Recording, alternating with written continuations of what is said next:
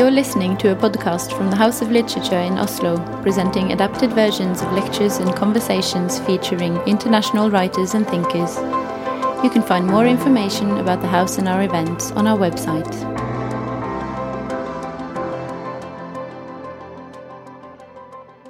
Even though Rachel Kushner has only published 3 novels, she's been called, quote, one of America's greatest living authors.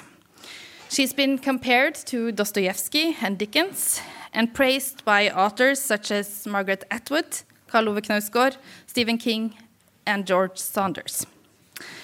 My name is Linn Rottem, and I work with the artistic program here at the House of Literature. And tonight I am extremely pleased to welcome Rachel Kushner for the first time to the House of Literature. Kushner's last novel, Flamethrowers, set in New York's art world, struck a literary nerve when it was published in 2014. With her new novel, The Mars Room, Kushner has once again captured readers and critics worldwide. And I suspect Norwegian critics will follow in the coming days. Marsalongen, as it is called in Norwegian, was published just a few days ago, beautifully translated by Kyrre Haugen Bakke. The novel has also been nominated for several prestigious international awards, among them the shortlist for the International Book Award. In Mars Room, Kushner portrays white lower-class life in a US prison. But this is so much more than a novel about the prison system. It is a story about contemporary America, about poverty, privileges, and power. But perhaps most of all, about trust or mistrust in humanity itself, both inside and outside institution life. In Kushner's writing, it is both as much about observing as it is about telling, and every moment is a little story in itself, forcing us, the readers, to look at the ordinariness underlying extraordinary crimes. Tonight, Kushner will give you some glimpses into this unique universe, and she will do so in conversation with one of her enthusiastic readers and one of our favorite interviewers here at the House of Literature, writer and psychiatrist Finn Skårderud. Please give them both a warm welcome.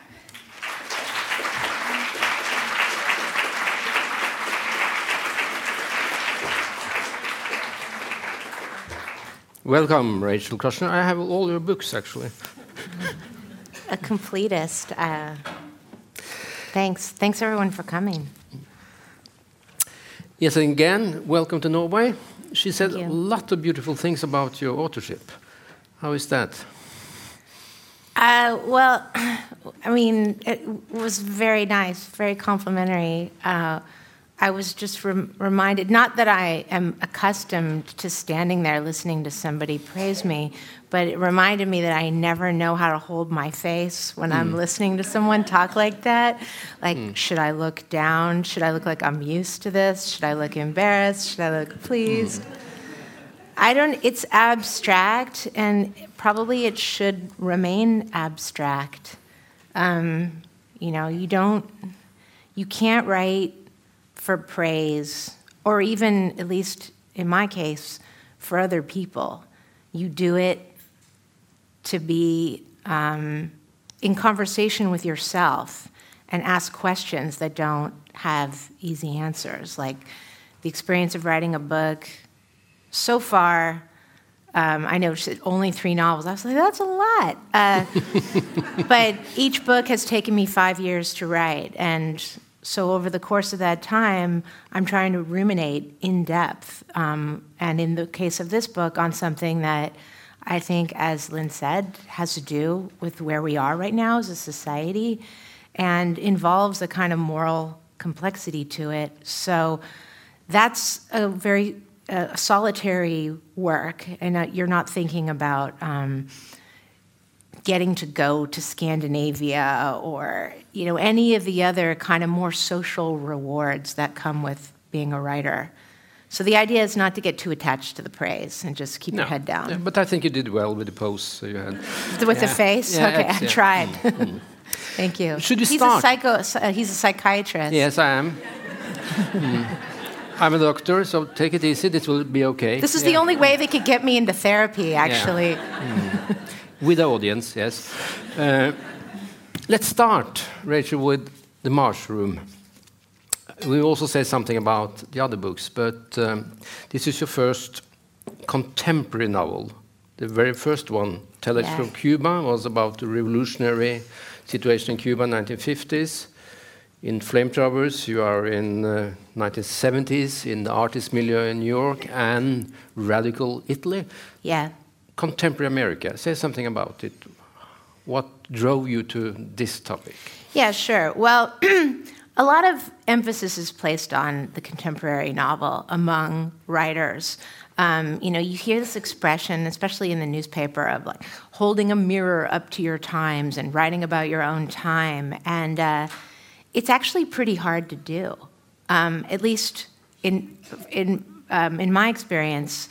What's challenging about it, and that challenge is good, it's an exciting challenge, is that unlike writing about the 1970s in New York or the role that the Americans played in the Cuban Revolution, by antagonizing Fidel and Raul Castro, unlike with those subjects, you don't have hindsight in order to write. I truly believe that we also live in history. This is a historical moment. We are as shaped by historical forces as people in the 70s, for instance, were shaped by the waning and then total death of the manufacturing industry in the United States and a shift to finance capital, which changed everyone's lives, basically for the worse. We are also a product of historical forces, but it's harder to see them. You could feel them in your daily life, and they're symptomatic. We all live with the symptoms of where we have arrived at. But it's harder to get a read on the shape and pattern of the cultural meaning of this time, the political meaning of it, the social meaning of it. And I guess I believe that to write a contemporary novel, you need to have an idea about what marks or shapes your own historical era of the contemporary. I live in California. I lived in New York City for a long time, but I'm from California, from San Francisco. And I live in Los Angeles. And I grew up with people that entered the criminal justice system at a very young age. So I was exposed to it early. And my parents also had friends who'd been to prison. So it's not something that felt abstract or distant from me. And living in Los Angeles, I am walking distance from our enormous criminal court building, Clara Shortridge Foltz. And from there, you can see sheriff's buses that shuttle back and forth from the jail complex, which is the biggest in the world in LA, that complex, to the courts. So to me, contemporary reality necessarily involves this system that is absorbing a huge number of people who are subjected to it in a way that is so life-involving that, to me, to write a contemporary novel about California right now must include the question of how society is organized. And that question includes who's being subjected to the courts and the jails and the prisons. And many of them are. I've been preparing for this and looked at some numbers. They're terrifying. That United States have 25% of all prisoners in the world. Yeah. It's about 17 million under kind of criminal surveillance system, more than Stalin had in Gulag. 2.2 million imprisoned, a lot of them women, etc. How did you end up there? And much of this is a private system. They're running prisons like Walmart and...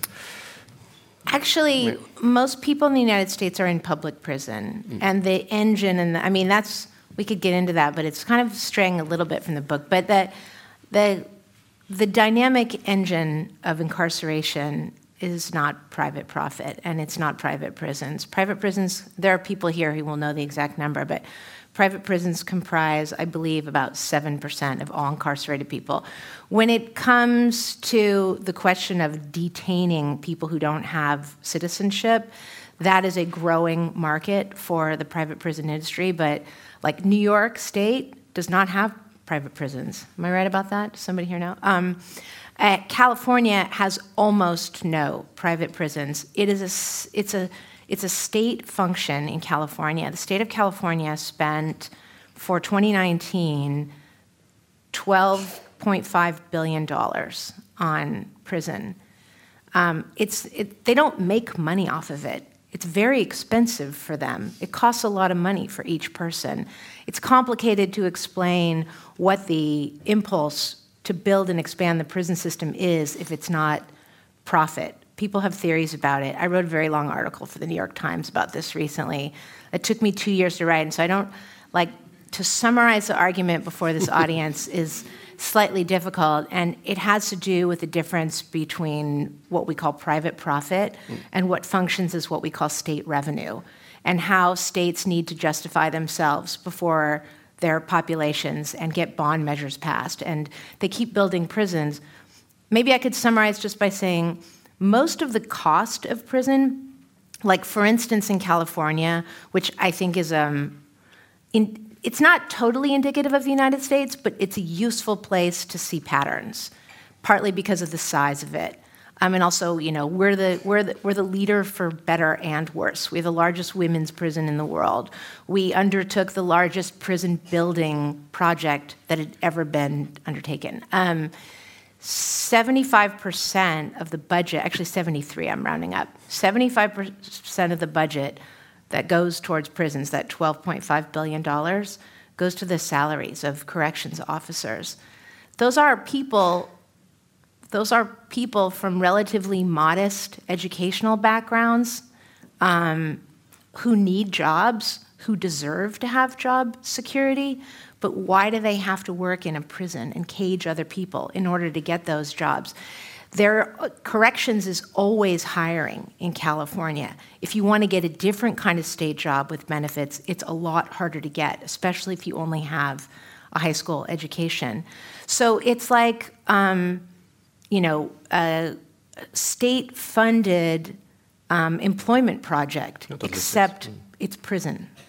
In this book, we follow particularly the main character, Romy.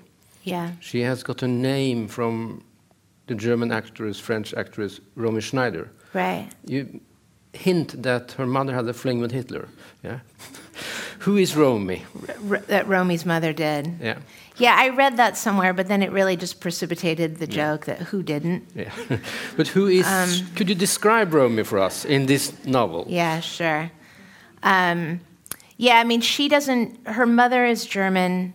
She says my mother named me after a German film actress, and she never names the actress in the book. And to me, she's not the kind of woman who would care. She's not going to bother to see the movies that Romy Schneider was in. She feels disconnected from her mother. Yeah, and you also says that the mother was disconnected from the daughter instead. She was too sad to care for a daughter. Right. I mean, her mother's European, and I was thinking back to Romy has grown up in San Francisco, and she is actually from my neighborhood. So she's somebody who's from a milieu that I know intimately. And, now if somebody has a German parent in America, you think, oh, that's so cool, it's so cosmopolitan. Do you speak German? And, oh, yes, I'm trilingual, et cetera. But where I grew up in San Francisco, kind of sort of a bleak neighborhood, and when people had parents from foreign countries, it just made the parent that much less knowable. And they definitely did not speak their own first language to their child. So it was like the European parents or the Filipino parents or the Chinese parents were these people that were barely legible to us and to their own children. So it's a distancing mechanism, in a way, for her to have a German mother. And she works in the Mars Room. What is the Mars Room, and what is she actually doing there? The Mars Room is a strip club. Yeah. It's based on a very specific place that is closed now, but that existed. And for anyone who ever worked there or stepped foot in there, it would be instantly recognizable in this book. But it's fun to put things in your books that have a lot of personal meaning, but are kind of lost to time. Like, you couldn't Google this place and find out what it was called the Market Street Cinema, but you couldn't Google it and find out what the atmosphere was like inside. It's one of those worlds that if it doesn't make it into literature, will be lost to the wash of time. And I guess, as she tells another woman who she meets in prison, her friend Sammy, or maybe she tells the reader, sorry, it came out 1 year ago, so. There's nothing special or remarkable about it unless you'd be impressed to know that it's the seediest and most squalid of all the clubs in San Francisco. It was sort of like a place out of a John Waters movie or something, and an attractive place to work because they didn't have any rules there whatsoever. And she ends up in prison. Yeah. She does. Double life sentence with no possibilities of parole and 6 years extra. Yeah. Yeah, that sentence, I gave her that sentence, which happens to be the sentence that a friend of mine is serving right now, who has, other than that, basically nothing in common with Romy, except that, so Romy goes to a prison called Stanville, which is based on a real prison in Chowchilla, California, called Central California Women's Facility. And so they have that in common. But the sentence, my friend Christy Phillips has that sentence, and like, as far as I understand it, it's a sentence that a judge gives you if they want to ensure that you're never going to get out of prison, but there's no special circumstance to attach to your crime which would allow them to give you a sentence of life without possibility of parole, LWOP, LWOP. So by giving her 2 sentences, they make sure she'll never get out. And when I first met Christy, I had never met anybody who had more than 1 life sentence, and now, sadly, that's normal to me to see multiple. Christy's brother has 5 life sentences, completely separate crimes, nothing to do with each other. So there are a lot of people in the California system who have sentences like this, and at first it was shocking to me. Now I should be shocked that it's normal to me, but when you read the sentencing, the arguments that the judge makes when he hands down that sentence, he specifies not to be served concurrently. So they're to be served consecutively. Technically what that means is you have 25 to life and then 25 to life. So you can go before a parole board. And if miraculously they decided you could go, which probably they won't, then you would be free to begin your second life sentence. So if you start to really think about it, it's almost like something you would encounter in a Judeo-Christian paradigm, the idea that the person needs to live twice to pay back for the monumental harm that they have committed. But no one can live twice to pay it back, and no person has ever come back to life that I have seen through someone else's suffering and life sacrifice.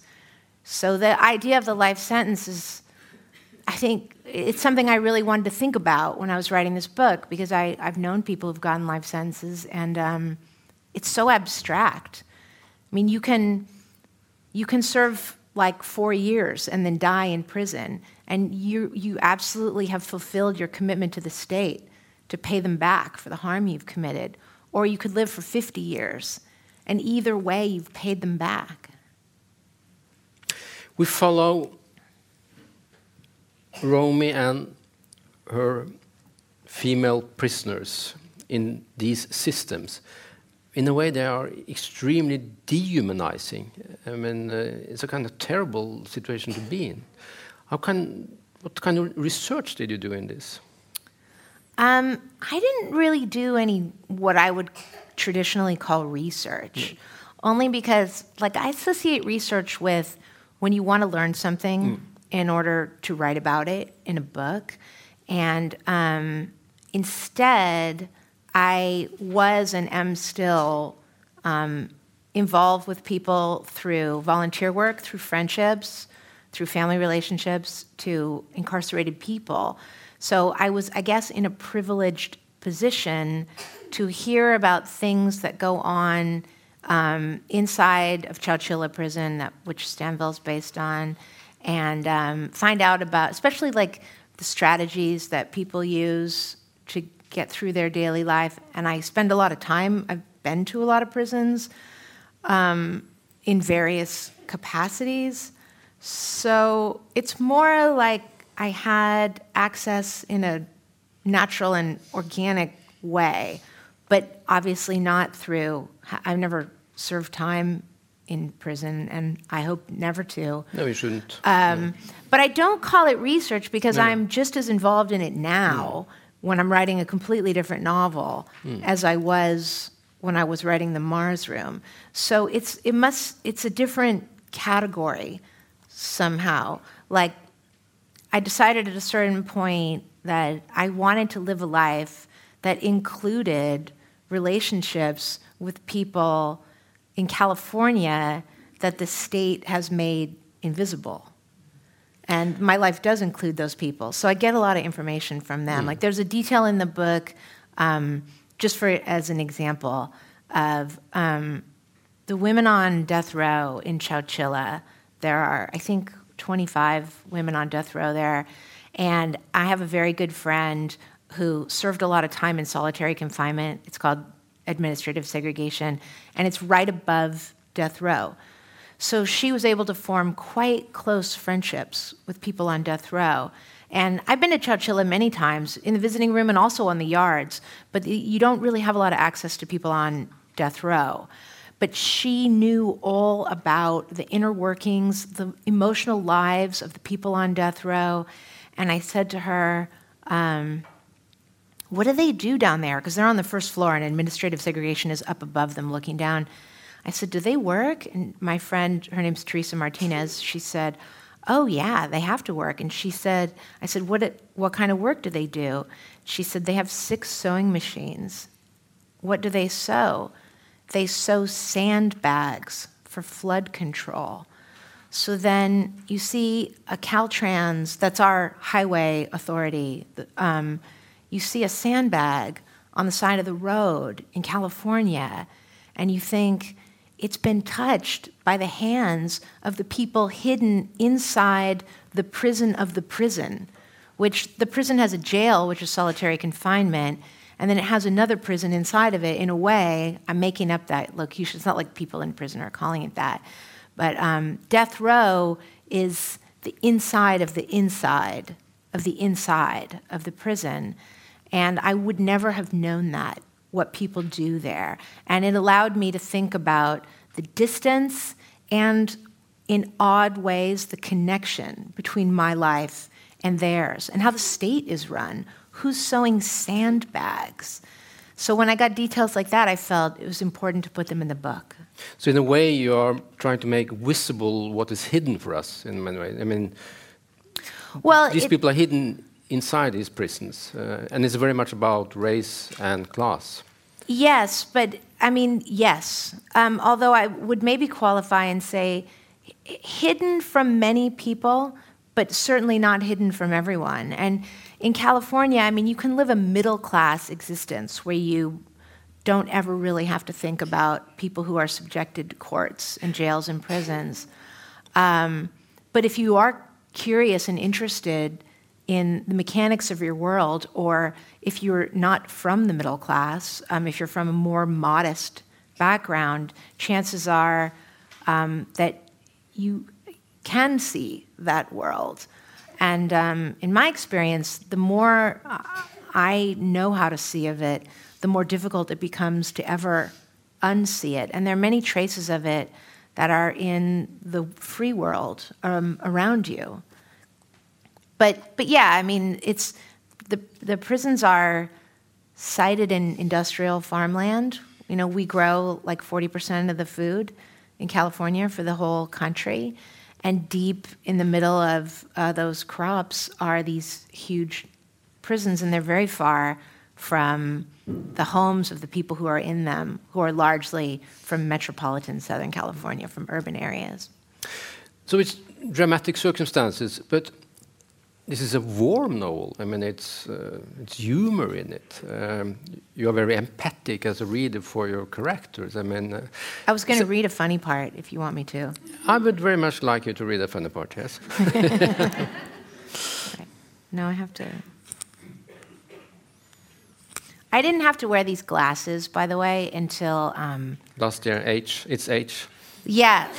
2 years ago, they shrunk all the goddamn books. They shrunk all the text, and also on pill bottles, and it's global. Yeah, same happened in Norway 2 years ago. Sucks. It's not me, it's the book. This is this guy, Kurt Kennedy, who's a character in my book, who meets Romy at the Mars Room. He would not call it loaded, how he felt when he got on the plane. He was only starting to relax. He'd been on edge the whole time in Cancun.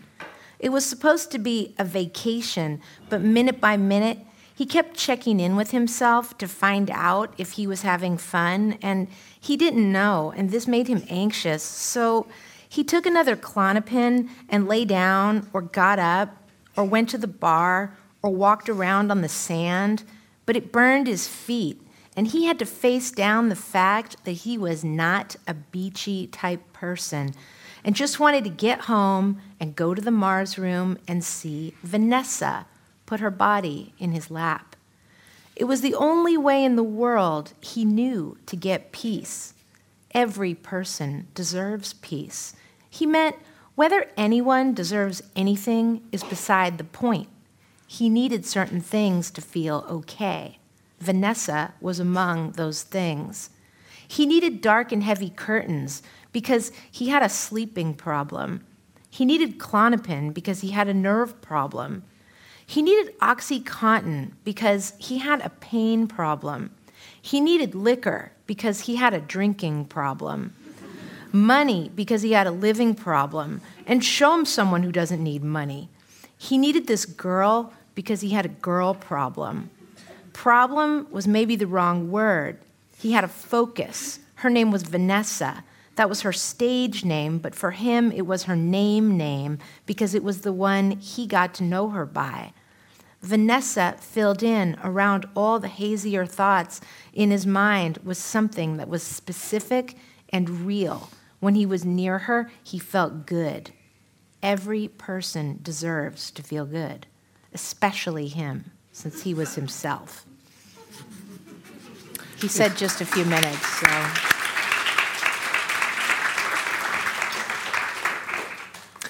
It's beautiful.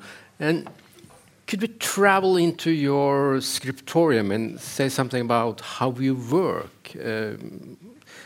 We are very often eager to know, I mean, how is literature created? I mean, when do you get up in the morning and how does this work? I mean, you make multi-layered novels with beautiful sentences. How do they appear? I'm trying to think of what to say. Yeah, I don't know. I mean,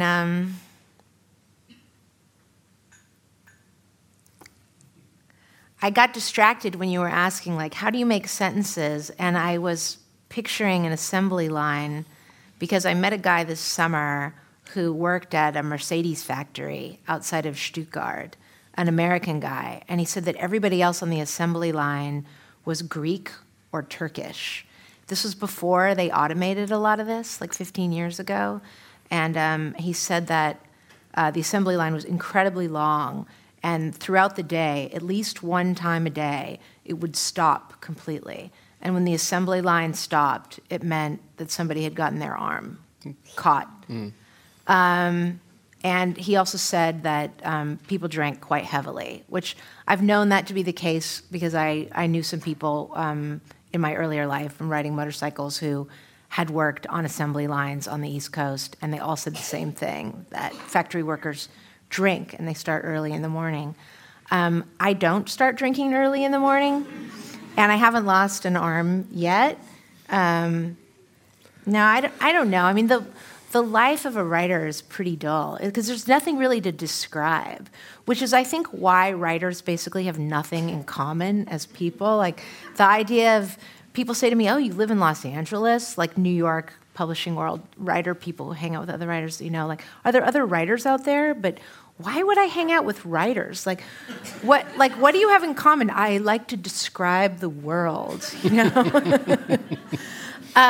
So I don't know what to say about it. I mean, you sit down and you work, and some days it goes well. Most days it doesn't. But when it does, it really does. Like the whole entire chapter of Kurt Kennedy was easy for me to write. I wrote it like in a sitting, and it's very unchanged from what I wrote originally. And a book to me maybe is a collection of the very best days, so that somehow it's a false representation of a person, a book. Ideally, it's false in the sense that it's smarter than the person is. That's what the writing is. It's a place that is evidence of a transformed state that you tricked yourself into after a lot of doldrums and good work habits. And when you succeed in this, I mean, this is fiction. Hemingway wrote standing up. Other people do other things standing up. Yeah. I don't know. Sorry, go on. This is fiction. I mean, do you think fiction can do something that, for example, non-fiction not can do? I mean, particular qualities of fiction and novels. Yeah, I mean, I don't want to slam the non-fiction writers, because sometimes they insult the fiction writers, and then I feel wounded about it, and there's just no reason to press them down in order to lift myself up. But they are fundamentally different on some level. For me, the draw to the novel over nonfiction is that when I write essays on occasion, and it's a very different kind of work. It uses different parts of the mind. And when I write nonfiction, although sometimes you can use language to find out what you think about something, you're still in your conscious mind, and it's a place where your superego, a psychiatrist, is present and driving you so that you're not totally broken free from how you see yourself in the world and how you see yourself as a person who makes sentences and arguments. Fiction, on the other hand, doesn't really allow for the rigid presence of the superego. You have an encounter with your own unconscious in fiction. It's like a dark alley encounter with your own unconscious, as I think of it, which means that things come up in your fiction characters that you didn't really anticipate, and you can spread out along a spectrum that, to me, has more moral ambiguity. I'm not trying to justify or explain anything or rationalize anything, and I don't have to make judgments as a fiction writer. They won't be useful to me. Instead, I want to think about how people are in the world, what it's like for them to be in the world. This is very interesting. I can share a therapist trick with you, and that say more about this. That's a trick. You say, in a way, something about moral ambiguity, freer. I mean, I think we can read it. You are very open for your persons. I mean, you're not judging them. You're open. And Kennedy is a stalker. I mean, you're very open for him. I mean, say something more about this, yeah, the process sure. of it. Mm. Well, with all the characters I am, but with him in particular, I could give an anecdote. This guy, Kurt Kennedy, meets Romy in the Mars room. Her stage name is Vanessa, so that's who he was talking about in that short passage I read. And for most of the book, he plays an important role for the reader and in the writing of the book, because Romy makes reference to him as being the person who wrecked her life. Wrecked her life because she ends up killing him and going to prison. She doesn't say much about what happens on the night when she kills him, or why, or the mechanics of it. She only alludes to it, and she speaks in the first person. And she tells the reader how he would keep showing up wherever she was and coming to her work. And she asked the managers to get rid of him, to 86 him, as it's called. And they said, he's a paying customer. Like, you're completely expendable and replaceable. Why would we kick him out? So she can't really find protections from this man. And I wrote those parts easily because I know what that experience is like. I don't have to have lived something in order to describe it, but it's generally useful to use things that you have some expertise in. And I know what that feels like, to have somebody giving you a lot of unwanted attention in a ceaseless way, and it can tear down your most private sense of sanctity, even if the person isn't around. They've sort of destroyed your ability to feel safe. And I only was thinking about it from her perspective, and then suddenly I realized, oh, he's not doing this in order to wreck her life. In fact, it's not on his mind at all. He's desperate. He desperately believes that he needs to see this woman in order to feel okay. And then I decided that that's the extreme end of a spectrum called infatuation. And then I forced myself to define as simply as I can what infatuation is. Maybe for other people it's obvious. For me, it wasn't. Infatuation is when you're thinking about someone else who may or may not be thinking about you. And he's thinking about her a lot, all the time. So I started to write from his perspective, and it turned out that he was kind of funny, and I liked him. And I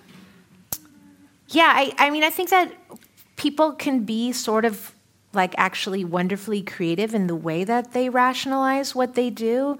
No one is like, I'm an irrational, insane motherfucker. You know, like people have an idea about how their life should be lived. And so in their mind, things are more rational than they may seem from the perspective of someone else. In a way... Excuse my language, there are children here.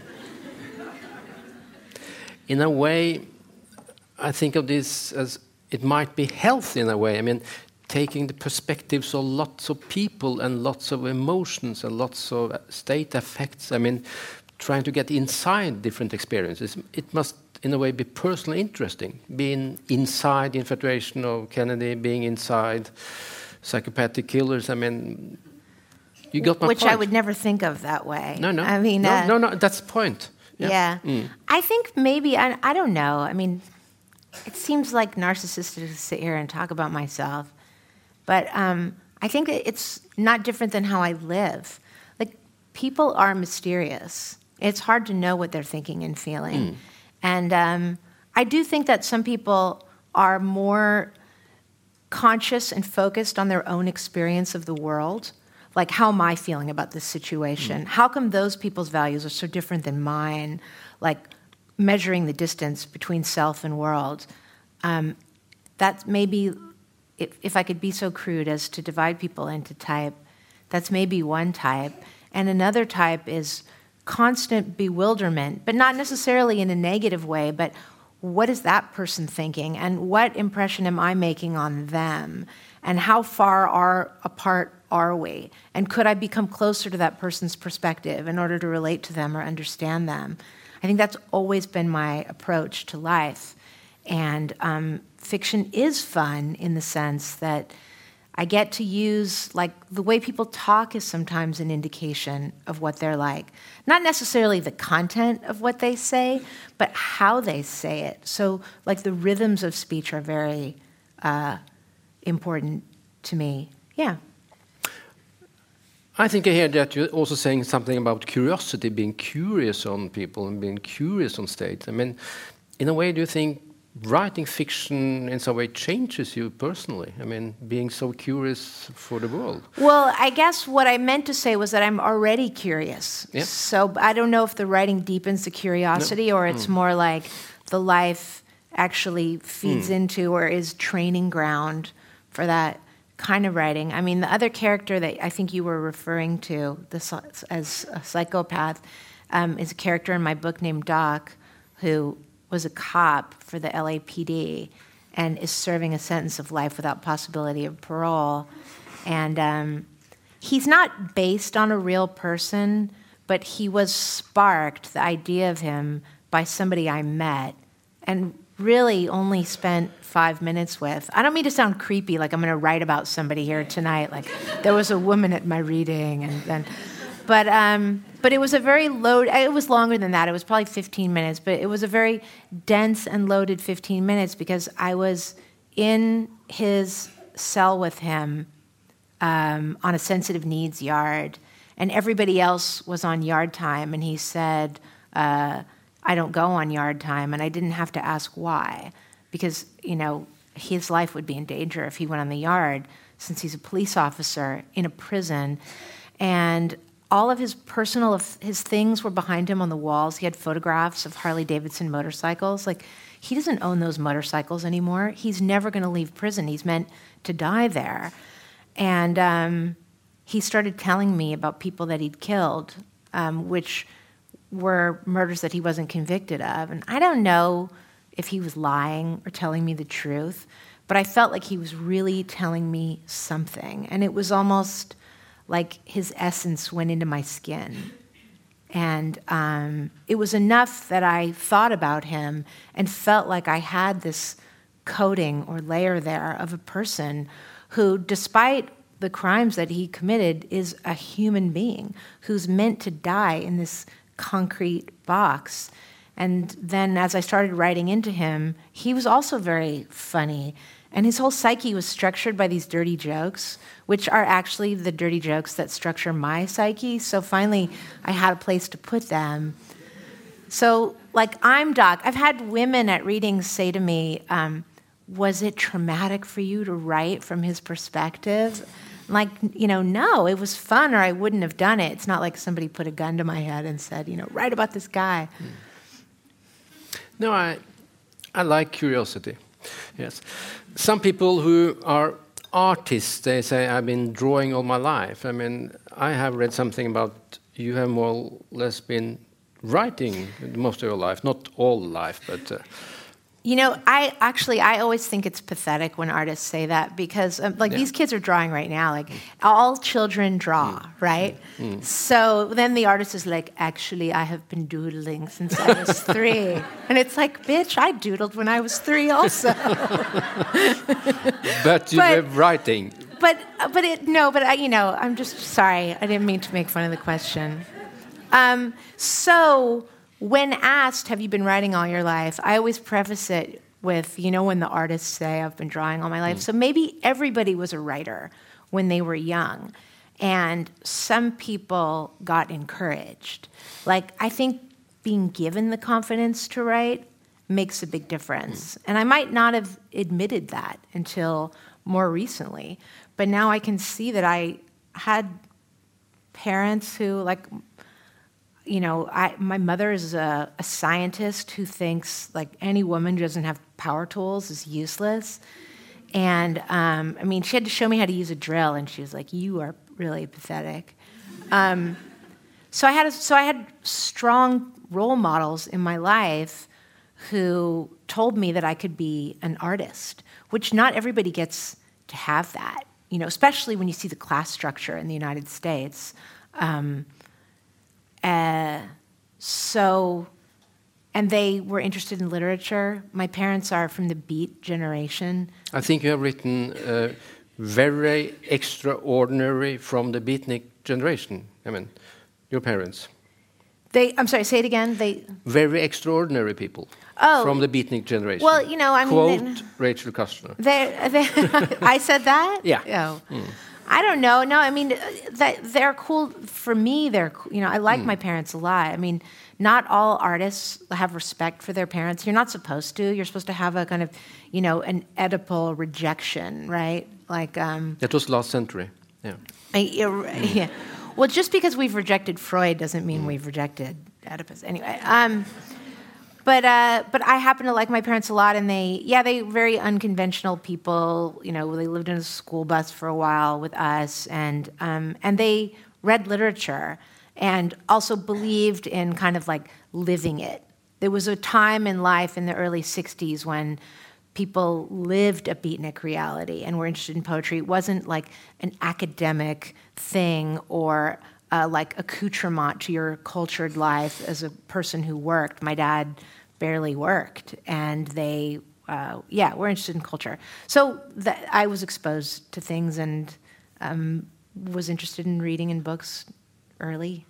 And you're reading. In this book, there's a character, he is very on Karamazov brothers. I mean, are there particular books or authors that are important for you today as a writer? Yeah, well, I like a lot of different writers, but Dostoevsky was really important to me when I was writing this book in particular. And I read The Brothers Karamazov while I was finishing The Mars Room. I had read it before when I was younger, and it hadn't had the same effect on me at all. I mean, sometimes you have to just be in the right moment with the right book.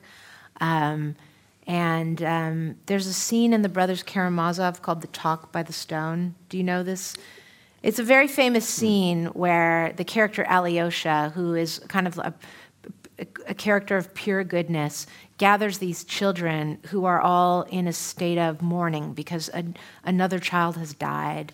And the death of a child is the saddest thing imaginable. And they're all grieving together, but they're in a community of people together. They've eaten pancakes, and they're remembering the special, sweet traits of their dead friend. And Alyosha says to the kids, remember this moment for your whole lives, like into the future. So much will happen to you. There will be decades. And it's at a point where you've read this book where terrible things happen to people. They can lose everything, including any shred of moral goodness. And he's telling the children, remember this. And it just completely shattered me when I read it, because I felt that what Dostoevsky was saying was there's a kernel of innocence in every person, no matter what happens to you later.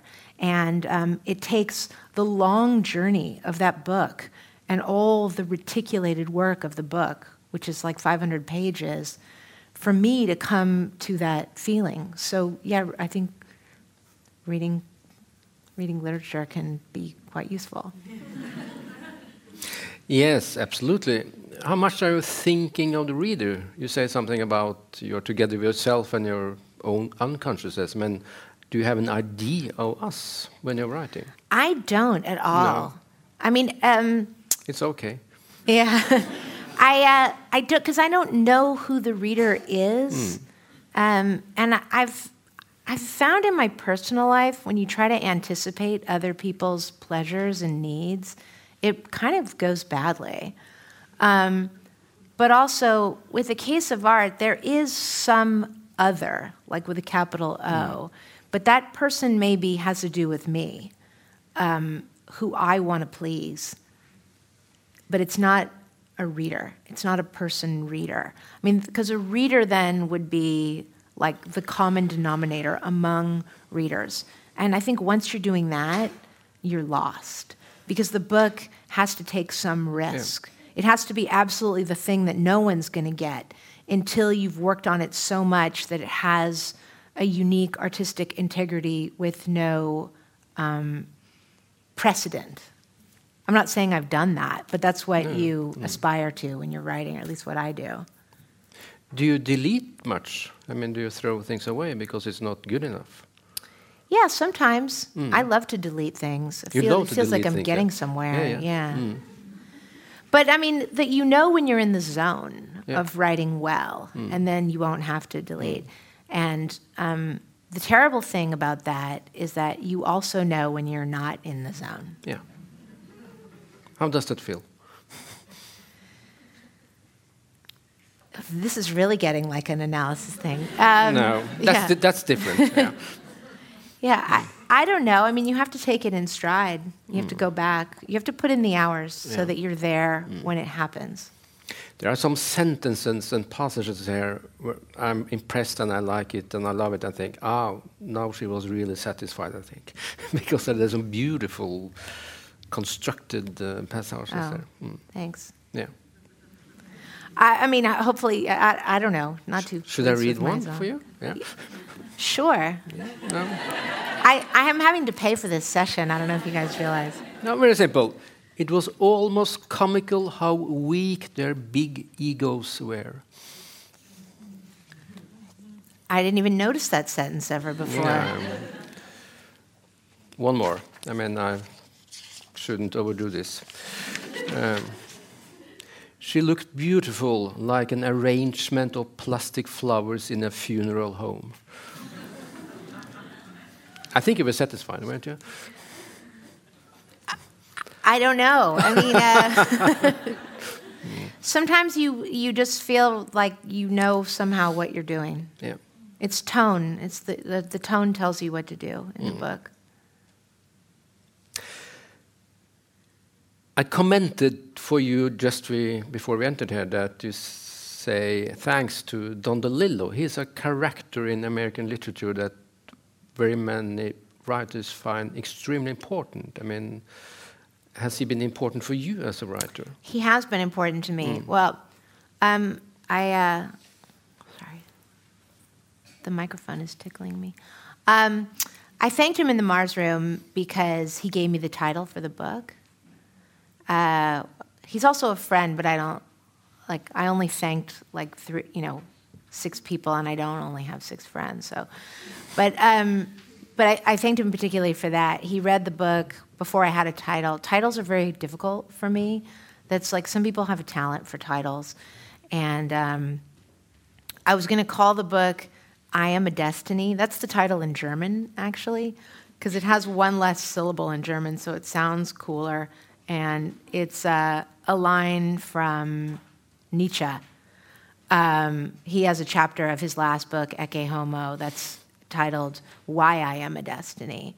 And I think the sentiment of that very much fits with Romy and also what happens to her at the end of the book. But it didn't quite work in English, and I really needed a title. So I gave the book to Don in hopes that he would come through for me. And lo and behold, he did. Although at first I wasn't sure. He called me and he said, "I want to call this book The Mars Room." And the Mars Room is the name of the club where Romy works. And it had never occurred to me it could be the title because the Mars Room is about San Francisco and the 1990s, and it's only one aspect of the book. She does go back and recount a lot of stuff that happened there and in that city. But the book is something bigger. And then I realized for him, those 2 words together don't just mean this club. It's Mars, like the planet Mars, which is distant and mysterious, and then room, which is closed and confined, and together they kind of rub up against each other. So I kind of decided he was right. It sounded cool to me. But before I knew him and was friends with him, DeLillo, for me, was definitely a very important writer. Maybe particularly, now I would give a different answer, but before I'd written my first novel, not that he's not important, but for different books, before I'd written my first novel, his novels Libra and Underworld were the 2 books I felt that, which is not to say that there's any influence measurable in my work of Don. I wouldn't claim that at all. But his book Libra, which is about Lee Harvey Oswald and the Kennedy assassination and kind of America in the 1960s, and Underworld, which is a much more massive book about post-war life and the art world and the Bronx.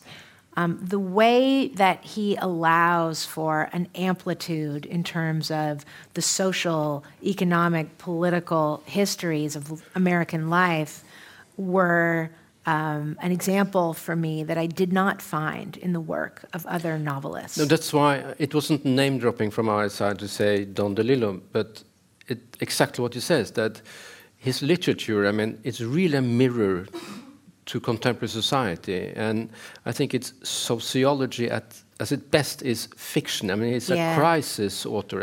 He really gets contemporary times before it happens in a way. is very, very sensitive to contemporary life. He does. I don't have that gift. Don has like extrasensory perception. Yeah. He can see where life is going, the pattern of the future, and he's done it in several of his books.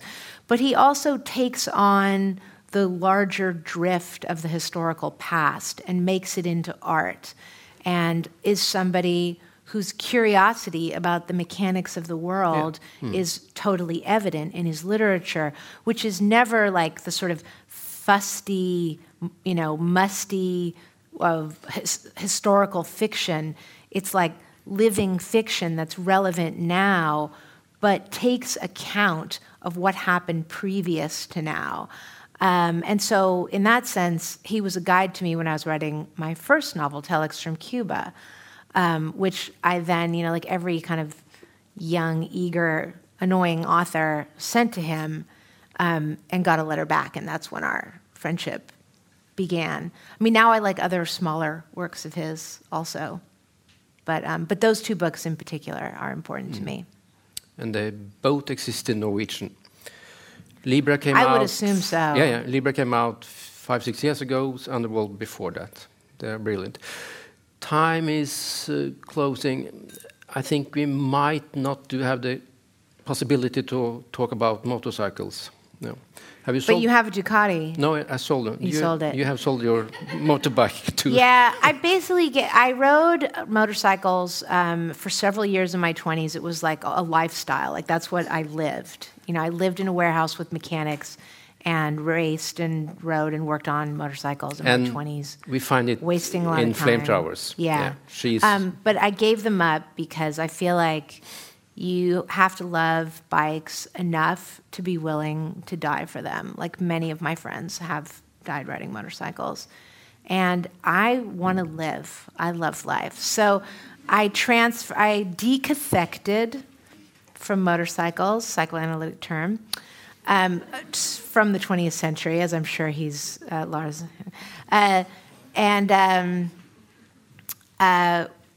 connected to classic cars, which I've always had also. And they kind of provide me with something, if it's not the same excitement. And Romy is keen on classic cars, yes.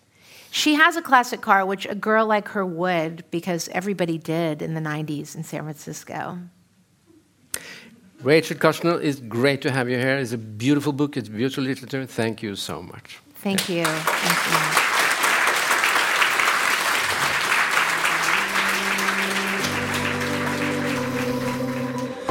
You've been listening to a podcast from the House of Literature in Oslo, presenting adapted versions of lectures and conversations featuring international writers and thinkers. You can find more episodes and subscribe to our podcast on iTunes, SoundCloud, and our website. The music is by Apotek.